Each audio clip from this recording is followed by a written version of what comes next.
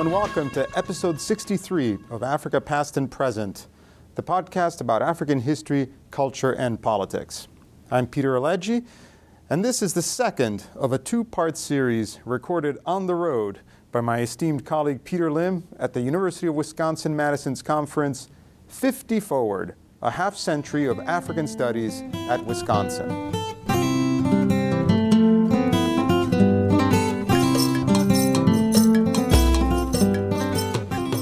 I'm Peter Lim. My co-host Peter Alegi is away, and I'm podcasting at the University of Wisconsin-Madison, where the African Studies Center is celebrating 50 years of working on Africa, in part by presenting the conference 50 Forward, a half-century of African studies at Wisconsin.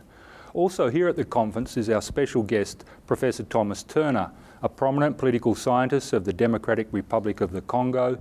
He's published widely on the DRC and the region, including The Congo Wars, Conflict, Myth and Reality, Z-Books 2007, and Ethnogenèse et Nationalisme en Afrique Centrale aux Racines de Patrice Lumumba by Lamatan in 2000, and with Crawford Young, The Rise and Decline of the Zairian State, published here at the University of Wisconsin Press in 1985. Also importantly, he's an Amnesty International country specialist for the DRC. He has taught, among other places, at the National University of Rwanda and the University of Tunis, El Manar. Welcome, Dr. Turner. Thank you, Peter. You have a fascinating paper at the conference entitled Noise and Silence in the History of the Democratic Republic of Congo. Which noises and silences and why? Well, I should add a little bit, maybe a little bit more explicitly than I did during the paper presentation here at the conference, that people who study communication often try to distinguish between noise in the sense of static, for example, and message. So I'm really going to be talking about noise, including both, because some of the communication about Congo and about other things, I presume, includes a certain amount of noise that doesn't convey any information, and there's also some signal of actual information embedded there. And then the silence I'm going to be talking about is breaks in the noise as detected outside the country, at least. Studying the history of Congo, there's a kind of a periodization problem. There's three big periods of noise or international attention, which coincide with the Congo Free State and the international campaign against the human rights abuses that occurred under King Leopold's rule in Central Africa. And then there's a period of relative silence. Belgian missionary Father Gilbert wrote a book called L'Empire du Silence, the Empire of Silence, talking about the colonial period. Then there's another burst of noise, including both message and static. The Congo crisis of 1960, a very different situation, the Cold War, involvement of the United States and marginal involvement of the Soviet Union, China, and so forth, the assassination of the first elected prime minister, Patrice Lumumba, and so on. The establishment of an American-supported dictatorship under General Mobutu leads to another relative empire of silence, when it's not that there's no information coming out. We academics were studying Congo, not only the book that Crawford Young and I did, but, for example, the work of Will Reno and others on Congo Zaire, as it was then called, as a kleptocracy. But I think really, from the point of view of international media and international attention, it was a relative period of silence. And then since 1996, the invasion of Eastern Congo by Rwanda, Uganda, and others, there's been another period of noise, international attention. It's curious how this metaphor of silence continues to dominate. Various groups, both Congolese exiles and, for example, women's activists in the United States, talk about breaking the silence. And I sit in my office thinking, what silence is that? I hear a cacophony of hundreds of voices talking about Congo. Now, that may generate into noise in the sense that they're sort of canceling each other out, but silence doesn't seem to be a very useful way of describing it.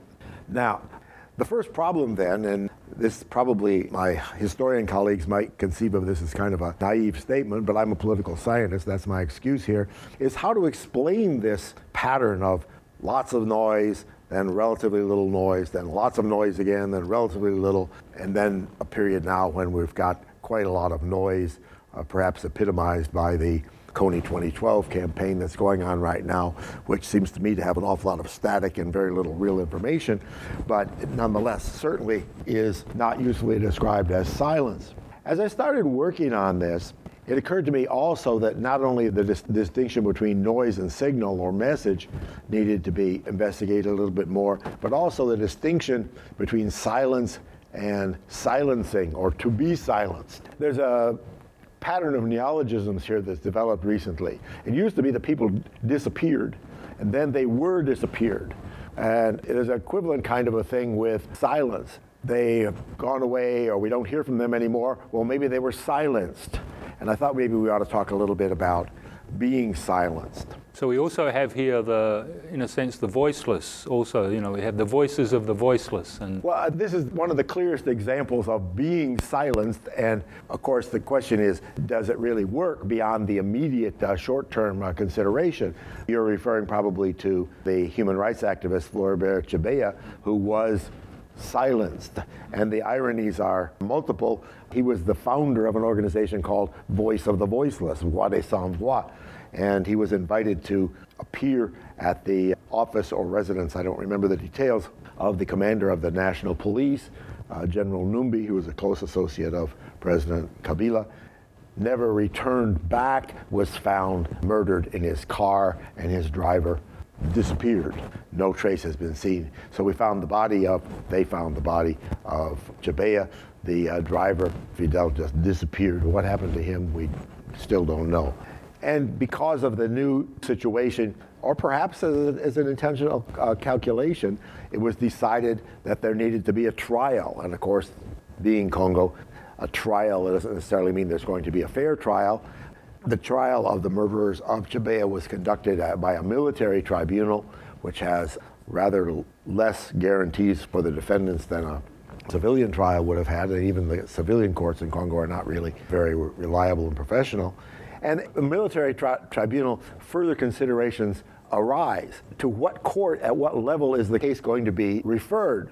And General Numbi, the head of the police, is a general, so he can't be sent to a court which is headed by somebody whom he outranks. That is, if you send him to a tribunal where the presiding magistrate is a colonel, he can't try Numbi because Numbi's a general. So by just striking Numbi's name off of the list of defendants, now the case can go to that tribunal, and Numbi, who might have been called as a witness, certainly is not going to be one of the defendants. So it may very well be that people who actually carried out the crime were sentenced, but to say the very least, incomplete. And of course, beyond that, since Numbi's one of the key figures in the Kabila regime, was Numbi acting on his own, or was he perhaps acting on the explicit or implicit orders of President Kabila? We'll never know, because that was swept under the carpet. So yeah, the silencing, and Chebeya is one of the clearest examples. There's a list of journalists and human rights activists who have been eliminated. Kabungulu in eastern Congo, who visited my wife and me at our house in Butare, was killed in Bukavu shortly after that, and no judicial action was ever taken. There's another case where a journalist was killed in Bukavu, and some of his friends were arrested and charged with the murder. And of course, the prosecution doesn't absolutely have to have a theory of the crime, but it would have been interesting to know what the theory of the crime was under which his friends killed somebody who would plausibly be a target of reprisal by Congolese military, for example. So silencing is part of the pattern that we're talking about. And you mentioned the human rights activist who came to visit you and your wife, and might be interesting for the listeners to know just a little tiny bit about how you yourself got involved in this long-term work on Central Africa, and along what pathways it led you. Okay, I was interested in studies of the third world, and if things had gone differently, it might have turned out to be Southeast Asia or Latin America, but Africa was at least one of the possibilities. And when I got to Madison, I found this African studies activity just getting ramped up that as you've been referring to. I'm not in the very first years of the of it, but only a few years after that. And I discovered that in the political science department, Crawford Young was already at a young age a major scholar of Congo. And in the history department, they had just recently brought on board Jan van Sina, who goes on to spend the next 50 years as one of the leading historians of Central Africa, focused especially on Congo. So I sort of gravitated between Young and van Sina in doing my studies here and preparing my dissertation. I think actually the work that led to the study of the Tetela, which is the ethnic community of Patrice Lumumba, comes out of a suggestion from van Sina, who was more aware perhaps than most people of which parts of Congo needed attention and which were already being, at that point, relatively overstudied. For example, a lot of people have studied and have gone on to study the Bakongo, who live between Kinshasa and the ocean. Whole parts of the country are relatively understudied. Van Sina suggested the Tetela. And it's a choice that I don't at all regret. It led me to become somewhat of an expert on Patrice Lumumba, at least in terms of his background, his training, and his early career, but also to know something about an important part of the Congo. Things work in funny ways, and we've been hearing some examples of this from other participants in the meeting. Yeah. I had a grant from the University of Wisconsin, which would have paid for 1 year of doing research in Africa. But I also knew a Congolese who had been appointed to the staff of what was then the Free University of the Congo, the Protestant university, which was the third university of the country after Lovanium, which is the Catholic university, and still in its latest incarnation, the University of Kinshasa, still the flagship university. And then the second one was the official University of the Congo in Lubumbashi, which was founded by Belgian secularists as a kind of counterweight to Lovanium, and the Protestants came in third with the Free University of the Congo. I wrote to him and said, "Hi, how are you doing? What's happening in Kisangani?" And he wrote right back and said, "I'm giving you a charge horaire. When can you get here?" So I didn't have to go through much of any screening process at all. That may sound very informal, but I think there's still a certain amount of this kind of thing. When Congolese get very bureaucratic, as they sometimes do, they're to some extent doing that on purpose, because there's always ways of short-circuiting that kind of thing and getting straight to the heart of the matter. I got a university appointment with a full teaching load at a time when without a doctorate in hand, it might have been difficult for me to get that kind of a job elsewhere. But I spent 2 years in Kisangani. I was able to at least get a start on learning the Tetela language. I went during a long vacation to Sankuru. I stayed again for 6 months. I probably got much more done in the 2 years than I would have got done if I'd gone for 9 months with the university fellowship. On that more contemporary note, in your talk you raised issues to do with the Kony 2012 and also an earlier Enough campaign, and it struck me that those are they're very much burning issues at the moment. There's debates, there's conflict on some campuses here. Could you perhaps just give your perspective on what's going on with this Kony 12 campaign?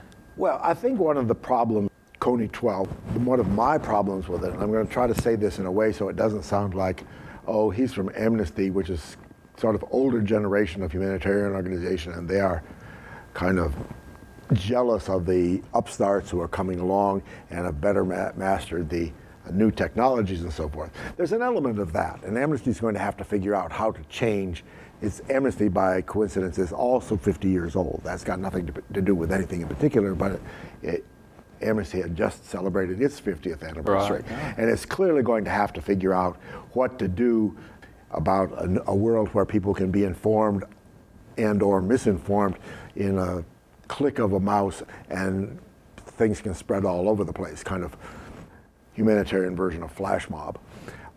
Humanitarian organizations always oversimplify and moralize complex situations.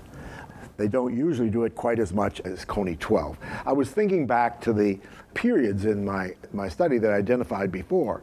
The Congo Free State, a lot of noise, a lot of attention. A lot of people knew about the abuses of the Congo Free State. That didn't just happen.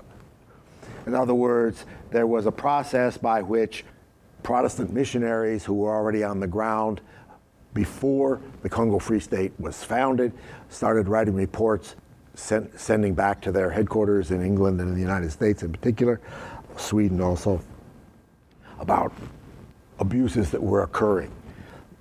Would that have been enough to outrage and create a real international movement? No, but it was a necessary first step in the process. Then there had to be some kind of aggregation of all of that stuff. And E.D. Morel, a Frenchman who became an Englishman and was working for a trading company that was involved in Congo shipping, then made himself into a human rights activist and started accumulating this information and collating the information about the commercial end of things, the export of ivory or rubber or other products, and what the missionaries were saying. And then you get sort of the equivalent, and I would say it's a distinctly more distinguished or a different, let's just say a different sort of the equivalent of the George Clooney's and Jolie and Mia Farrow and all of these celebrities going to Central Africa and becoming instant experts on the subject. Morel's campaign gets Anatole France and Arthur Conan Doyle and Mark Twain and some other people who are obviously well known outside of this to jump in on the bandwagon. Would Mark Twain have written his masterful King Leopold's Ghost without having been provoked by Morel in his campaign? Probably not. So there's a cumulative kind of an effect. But I want to distinguish that from what I see as happening with Kony 2012. Morel didn't just do this all by himself. He had an association called the Congo Reform Association, which had national branches. If you wanted to know more about this, if you saw a slideshow with severed hands and so forth, as many people did, if they'd wanted to know more about it, they could get a copy of Morel's book. He wrote a series of them. Those are still available, by the way. I ordered Great Britain and the Congo by E.D. Morel, 1909, from, I think, Cornell University Press. And since it's not under copyright anymore, you can download the whole damn thing in a minute, and there it is on your computer screen. Morel did serious work. And among the other campaigners, I would say the Enough Project can be criticized also for sensationalizing and oversimplifying in its initial approach to the public, but they have serious reports. They send people out there who do investigations, and a lot of this is available on their websites. You can't really do that with Kony 2012 and Invisible Children. They have a series of videos, but the videos do not reassure me at all. They're rather the contrary. And one even finds in there a quote talking about how this humanitarian activity could be a Trojan horse to get the organization into the schools. This, it seems to me, is sort of silencing through dissimulation or something like this, which is not a very attractive thing. And there's sort of a serious military dimension there too, because they're calling for military solutions, and that might lead on perhaps to another theme, which is your wonderful book, The Congo Wars, Conflict, Myth and Reality. And these wars have in some ways been likened to Africa's equivalent of a world war, and I think this book that you've written has been very much needed. It distills the complexity. I was talking to Crawford Young earlier, and he was sort of just talking about the great complexity of politics in the DRC. And in an earlier book edited by John Clark, The African Stakes of the Congo War, you explained very well, I thought, the partisan and self-interested interventions by a range of countries, by Uganda, Angola, Zimbabwe, Namibia, and you mentioned probable external assassination of Laurent Kabila. I wonder if you could briefly explain, I mean, it's very difficult to briefly explain some of this, but all this external intervention in the Congo, could you talk to that for our listeners? Yeah, I think that's a good starting point, rather than just going on and on with what I said yesterday in presenting my paper. There's another one of the sort of periodization or date problems that arises. A lot of people say the war began in 1996, so let's start talking about what happened in 1996 when the Ugandan and Rwandan armies and a smaller intervention by Burundi crossed the borders of eastern Congo. Well, you can't really do that because what was happening there was a fairly direct consequence of the genocide which had occurred in Rwanda in 1994. But you need to know also that genocide was a sequel to the invasion of Rwanda from Uganda by Rwandan exiles. That happened in 1990. Some of the Rwandan exiles who invaded Rwanda and set off the civil war, which led to this humanitarian disaster, the Rwanda genocide, were actually Kinyarwanda speakers, Rwanda language speakers from Congo. So the Congolese didn't invade Rwanda, but some Congolese participated in that war in the Rwandan Patriotic Army of now President Kagame. From 1990 to 94, I think General Nkunda, for example, who's been one of the figures in this unrest in eastern Congo for the past more than a decade, actually is one of the people who joined the war before the RPA victory in 1994 that led to the establishment of the present regime in Rwanda. So it didn't start just like that, but it's a series of events which lead to this situation. It doesn't mean that the Rwandan genocide is the only thing that's led to what's happened in Congo. There's also genocidal violence in Burundi, which feeds into this. David Newberry, who was at this meeting, called it in a paper, which I don't remember finally what form it was published, called Convergent Catastrophes, meaning that each of them has to be understood in its own right, but of course they are linked, and they are linked in ways which complicate the message of some of the participants. Some Congolese like to talk about, the Rwandans invaded us, as though there wasn't already a shooting war going on in Congo with forces that were somewhat defined ethnically, and some of those being people of Rwandan origin who were fighting against other people in eastern Congo already before that invasion. The involvement of the United States is certainly something that needs to be sorted out.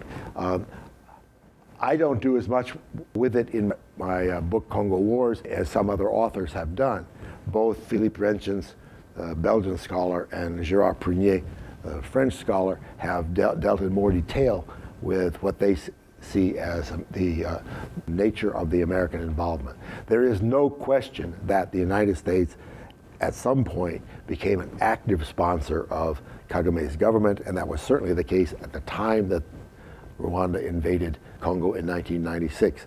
So this sort of, isn't it dreadful reaction from Washington is not believable. The State Department may very well believe this to some extent. The Defense Department in particular has been an active sponsor of Kagame. It's curiously, Kagame Jr., the son of the president, winds up as a cadet at West Point, and so on. There's a sponsorship involved here. I'm not saying that that's the only thing that's involved, but it's certainly one of them. And an important additional aspect of the wars is the economic sphere.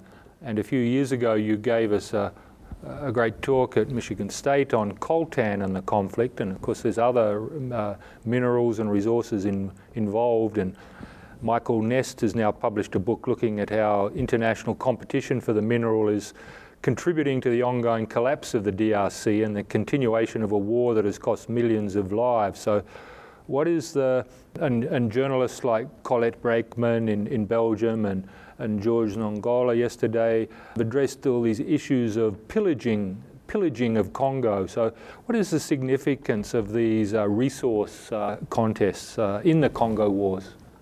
And this has been the coltan, the cobalt has been a big issue lately. Well, let me talk about coltan and cobalt separately.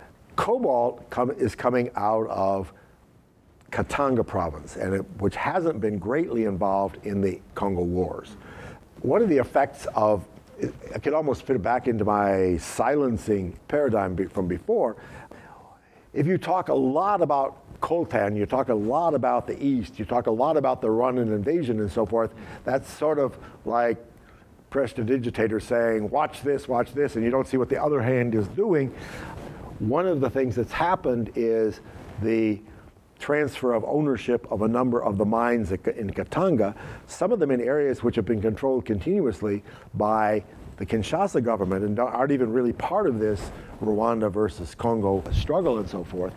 Some of these important mines have changed hands, so that copper deposits that have been known since the 1910s or 1920 or so, but which couldn't be exploited with the technology that was available then, have now become very valuable, and an American mining company has, in the process of all of this other stuff that's been going on, acquired ownership. And cobalt is, unlike copper, is found only in a certain number of places. It's a component of aircraft engines and other things, and is classified as a strategic mineral. The United States is not especially interested in taking over lots and lots of diamond mines or tin mines or whatever it is. They are very interested in having access to cobalt, and that's one of the concerns here. I think it needs another distinction that really needs to be made is who is it that's interested in having ongoing unrest and disorder? There are people that are interested in that. Warlords and relatively nickel and dime kind of exporters of gold or diamonds or whatever might very well like to have a situation where there's a lot of disorder and no very effective government and so forth. I think the petroleum companies are one of the leading examples of the opposite thing. You don't want to have armies fighting over your petroleum installations, and that we saw that in the other end of Congo, in the Cabinda enclave of Angola. During the Angolan Civil War, Cuban troops were guarding Gulf oil installations in Cabinda so that they wouldn't become a direct target of fighting between UNITA and the Cabindan separatists and so forth, and would continue to pump oil. You can't have your oil fields being fought over. If that happens, you run the risk of it happening recently in Sudan, where one side decides to bomb the oil installations. I don't think most oil companies are interested in having their oil wells or oil storage facilities bombed by air raids, because that sets things back for years. And all of these are connected, of course. To return to the political sphere, or the intersection between politics and aid, a recent book by Theodore Treffon speaks to the image of a Congo masquerade, on the failure not just of the state but also of management and aid, of what he calls an imported template of reforms and a catastrophic aid inefficiency. And some 27 years ago you wrote with Crawford Young this very interesting book, The Rise and Decline of the Zairian State, which reminds us of continuing failures of states and of aid. And this sort of leads on to my final question about the future. What of the future? And there was this rather unsatisfactory election in recent years, and conflict continues. And as an Amnesty country specialist, you must hear of many human rights problems. You've already raised some earlier.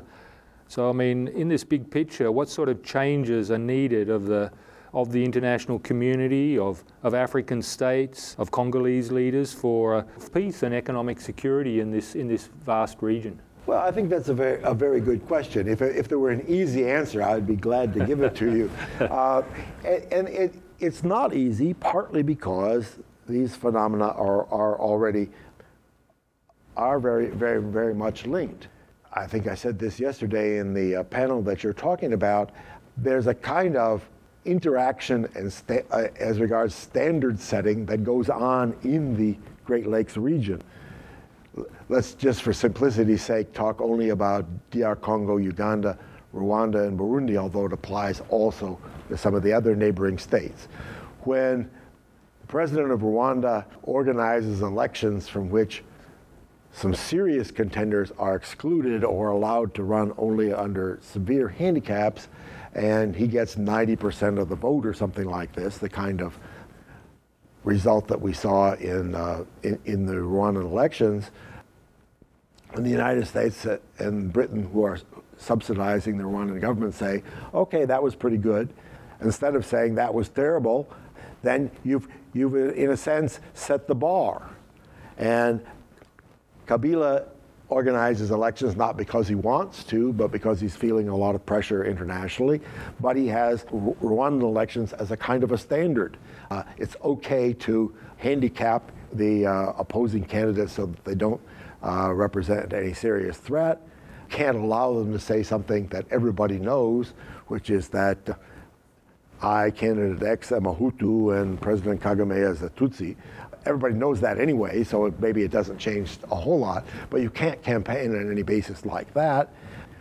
And you've set a standard. Kabila can't do the same thing without producing quite a bit more violence, but you hold elections which were originally scheduled for 2005 and then had to be postponed to 2006. And there's violence leading up to the elections. There's further violence between the two rounds because at that point they were using a French-style system based on the idea of an actual majority, which means 50% plus one, and nobody got 50% plus one in the first round, so of course there had to be second ones. There was fighting between the two rounds of the elections. There was further fighting after the second round of the elections, and eventually the unsuccessful candidate, Mr. Bemba, had to flee the country with some help from the South African embassy. And Bemba was later sent to the International Court in The Hague, where he's on trial for human rights violations, not committed in DR Congo, by the way, but committed in the Central African Republic, which many people in Congo find it puzzling, to say the least. But then those elections were ruled to be largely free and fair, the Kabila election in 2006. Well, now Kabila has his own standard. He doesn't have to refer to Rwanda or Uganda. He can say, my election was approved by the international community. I am legitimate on that basis. And that's what George Zongola criticized the German ambassador yesterday to Nigeria criticized the EU for endorsing those imperfect elections in that way. Well, that's right. And the Europeans, and I would say the Americans as well. I mean, I don't want to try to make a distinction between the two because I think they're really both in the same situation. They want there to be elections. They would prefer that they be less messy than these elections were. They send election observers. By sending election observers, you're inevitably playing a kind of a double game. That is to say, you are expressing suspicion about the elections, but you're also somehow endorsing the process too. And you can't separate them. You could say, but they don't say it, these elections are so obviously a joke that we're not going to send any observers. I mean, why should anybody waste their time watching the elections in Congo or Zimbabwe or someplace like this? Because we know they're going to be messy and they're not going to reflect the results of the people. But they do send observers, and they do implicitly, therefore, accept the idea that somehow, if only there were a little bit less violence and a little bit more of this or whatever, then somehow this could express the will of the people. I think it's a genuine dilemma, and I don't see any real way out of it. Well, I guess the struggle for peace and democracy continues, and Tom Turner, thanks very much for talking to Africa, past and present. Thank you, Peter.